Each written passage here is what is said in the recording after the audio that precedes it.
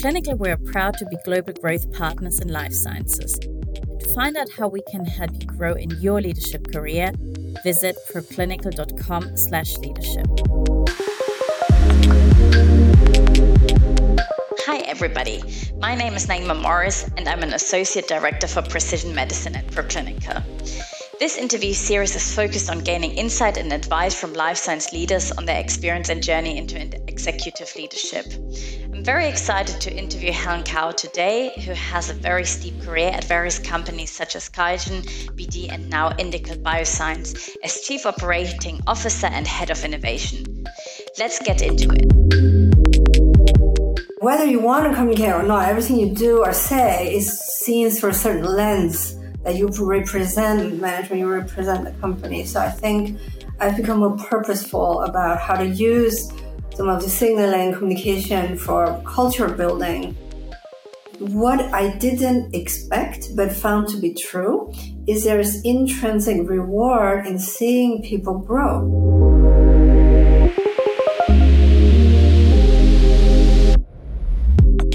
Hi, Helen.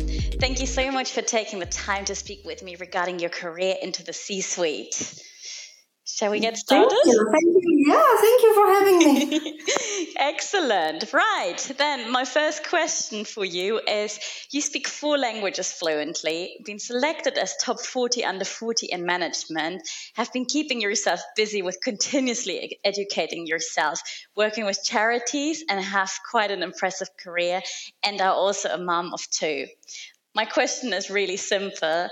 How did you do all of it and what's your secret? Secret sauce. Good question. I'm not sure there's such thing as a, secret. If there is such a secret, I'd like to know myself. I think there's probably a combination of things that play a role. One is, I reckon I'm quite a curious person. And I am interested in different things. I like to explore different things. And my mind doesn't like to be idle. So I like to be occupied, and I find different things to be occupied with. That's something that I've noticed, a long time ago. And secondly, I like to do things well. I don't like to do a little bit. I think everything I do, I try, I'm interested in do well. So I think this combination of the breadth and depth has certainly led to a lot of what I did and things I embarked on. And then there's also some context, right? I came to Germany from China. I'm born in China to Chinese immigrant parents who then moved to Germany. My father's an academic and came to Germany at a time when the country was quite closed. So I have 2 mother tongue because I lived 11 years in China, and then I moved to Germany where I went to school and basically grew up. And then I lived and studied, many years in the US and also in France. So some of those language skills I also picked up along the way as well. Excellent. Thank you so much. So my next question is, how did you make the jump from a management role into C-suite? And what skills did you have to learn to get where you are now? Yeah, so I moved to a C-suite role about 1.5 years ago. And before that, I've been in life science, since more than decades.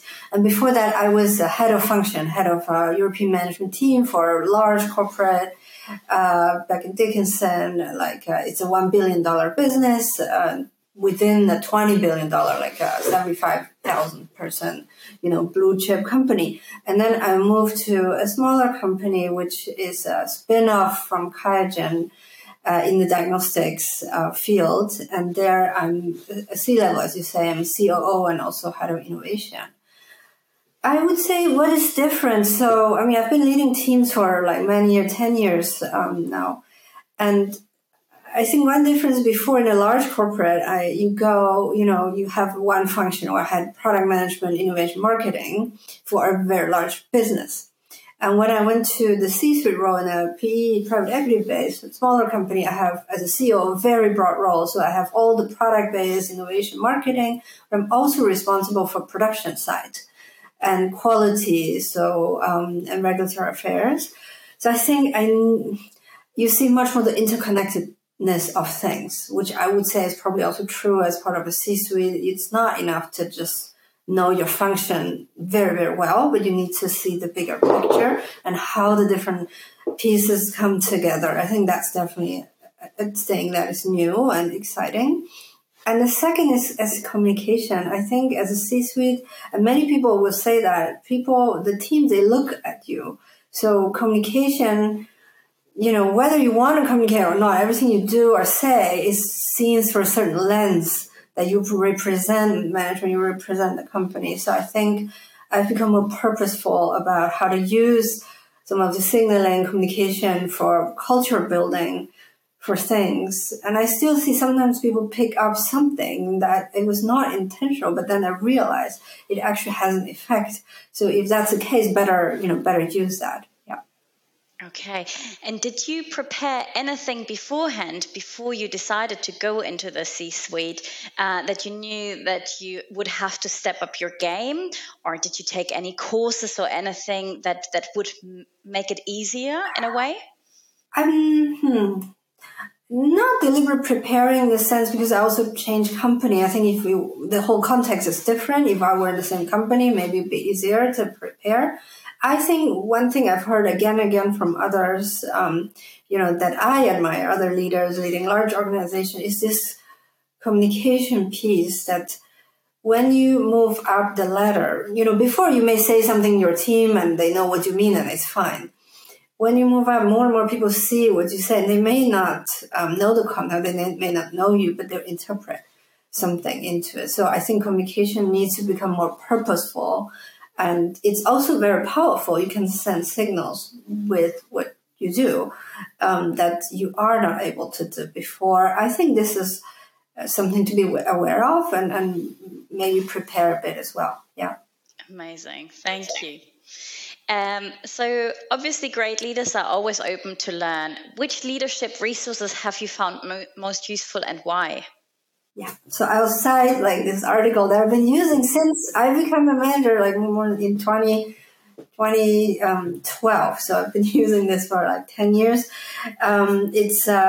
It's an article from Harvard Business School in 2010. It's called "How Will You Measure Your Life?" It's from Clayton Christensen. It's a late HBS Harvard Business School professor, and he is known primarily for Innovator's Dilemma. So he is really, this sort of father of thought leader for that. But he also wrote an article based on a class he gave at the Harvard Business School. How do you apply business principles to manage your life? Actually, and I can really recommend it. There's a book, you can Google it, How Will You Measure Your Life?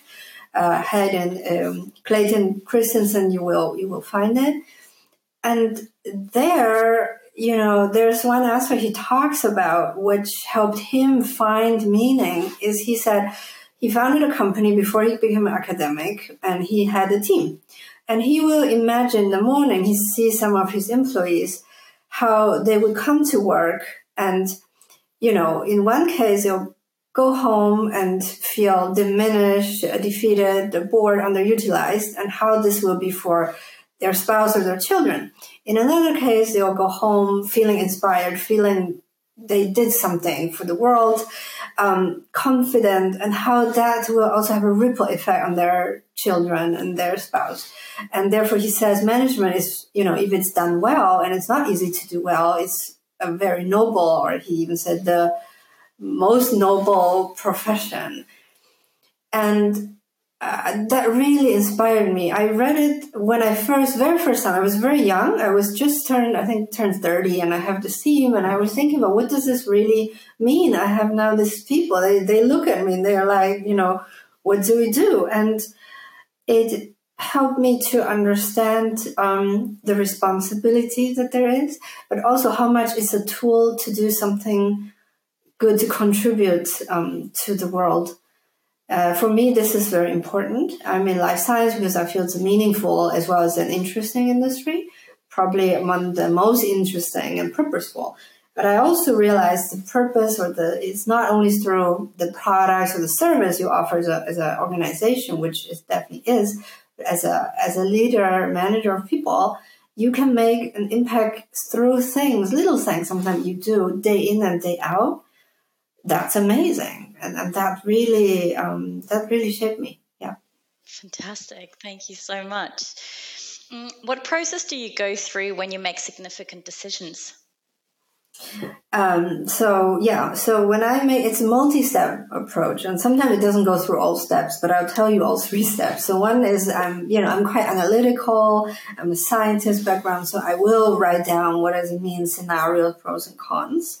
Then if it's really a significant decision of longer impact, I like to discuss and debate it with people that I know well, be it mentors, be it, my trusted circle of friends and family. And while I debate it, I see their answers, I reflect on it, but also while talking to them, it sort of shapes my own thought as well. So I will do this type of ping pong for a bit. And I try to pick different people, right, that different viewpoints come across. And then in the end, it's sometimes narrowed down to 2 things. I also use intuition, gut feel for the final decision. Yeah. Great. Thanks. That leads me to my next question. Why is vision important in leadership, and how do you communicate it in your team? So vision is very important for a couple of reasons. It unites people, right? You have a bunch of people who are there together to do something, but day in, day out, I think it's very good to have something that unites people. It gives a sense of orientation. It's incredibly important for people to have that sense of orientation, even more so nowadays where everything changes so fast. It also, if it's a good vision, gives a sense of purpose. And interestingly, I thought about this recently, it focuses people because good vision is very clear. It is not many things. It's sort of one thing, and this uniting, orienting and focus and purpose is what is needed. And I don't know if you know Yuval Harari, this amazing historian. He wrote Sapiens, bestseller. He basically looks at how human being developed from the early age and it's a history of mankind. And he has a TED talk and he talks about why is it a human being came to be so powerful from apes, sitting somewhere in the woods to beings that really shaped the world, good or bad, but very powerful. And he says that actually one of the reason is the storytelling. Humans are able to use storytelling, which will lead to cooperation of large group of people in very flexible ways. And animals don't do that. They either cooperate in small groups that they know each other, or they cooperate in a way like bees or ants that are preset. They cannot, today do this way, tomorrow do that way. And he said it's because of storytelling that really made human being where we are. And I think that's why we are drawn to vision. Because vision is essentially a story, right? Essentially a story that leaders or jointly create, and we all, believe in at the best and move towards. And there's something inherent about human nature to want to have that. And I think that's why vision is so front and center in organizations, right? And then your second question about communicating the vision, it's important and frequently, really frequently, and purposefully.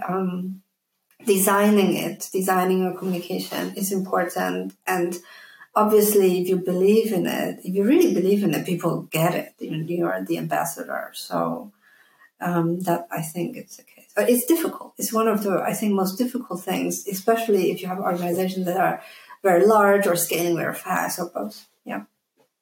Great. Thank you.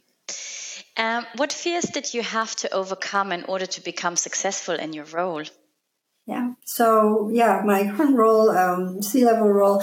So I think in some way I was confident coming to my role, but I would say what I needed to do, because I was focused on a set of function. I was always part of this product, product development, product management, marketing, innovation. I never had to be concerned about how these products are made. They are made. Somehow they arrive. I work with colleagues who make sure they're made at high quality. We're a regulated industry.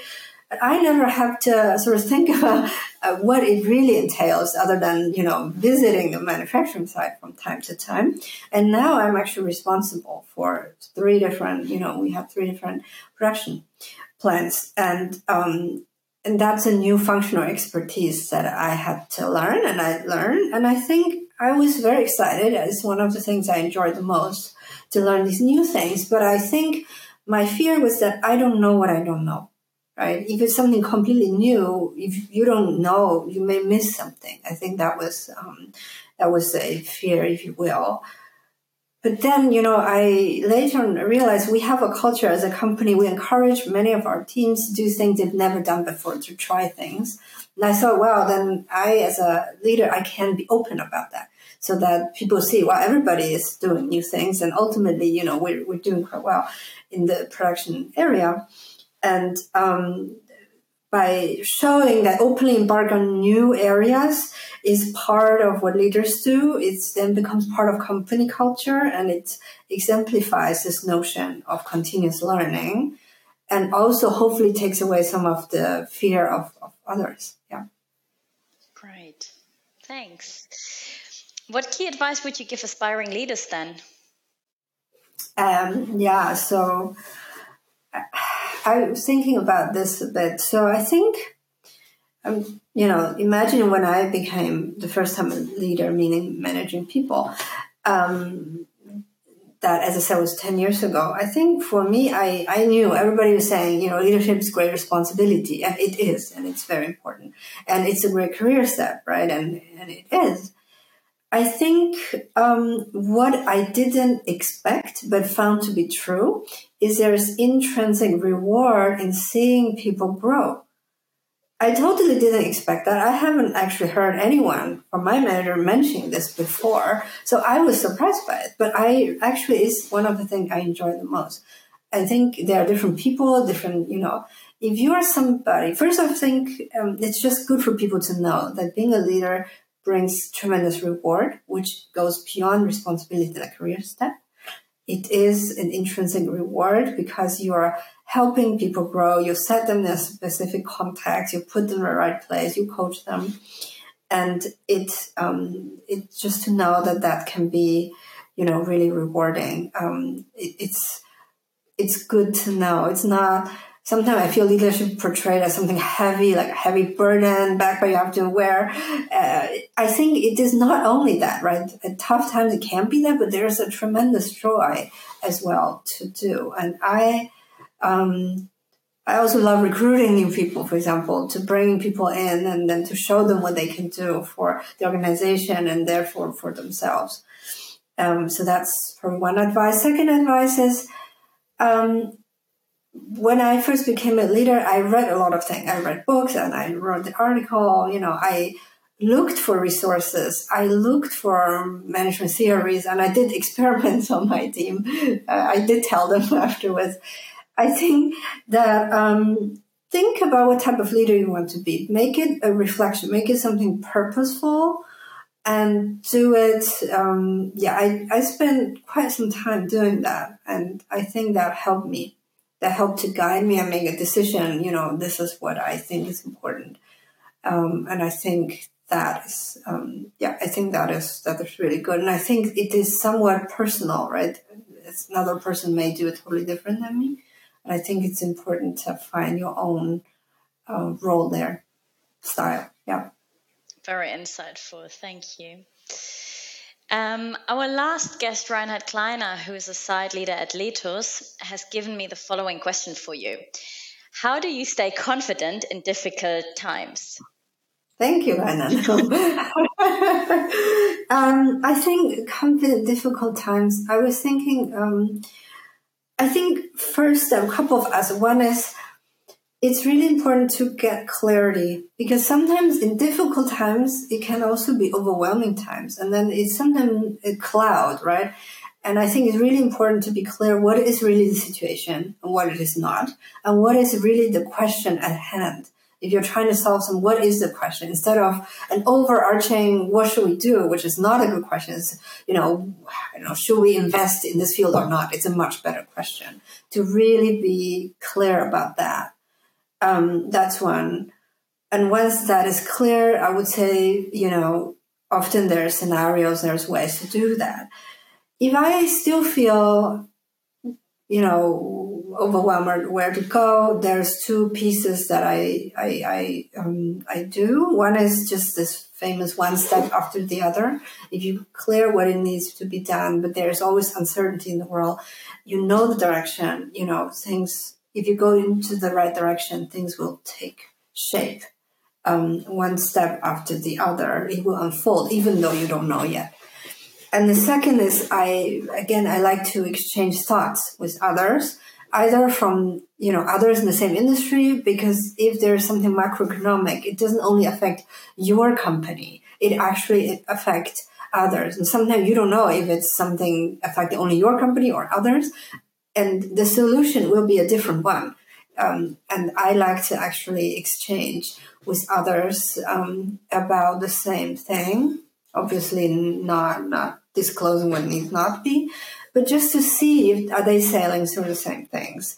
And then it's also good to talk to people from other industries or other fields, or some people who just have different, more experience, so that they can tell you, they can put things into perspective. I think that's other people who've gone through other difficult times or even more difficult times, right?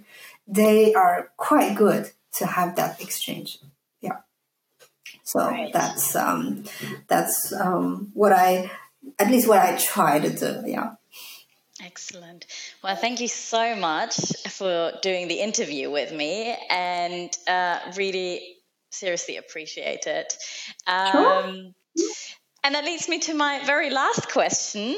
Yes. As part of our series, we will be interviewing other inspiring leaders in the life science industry.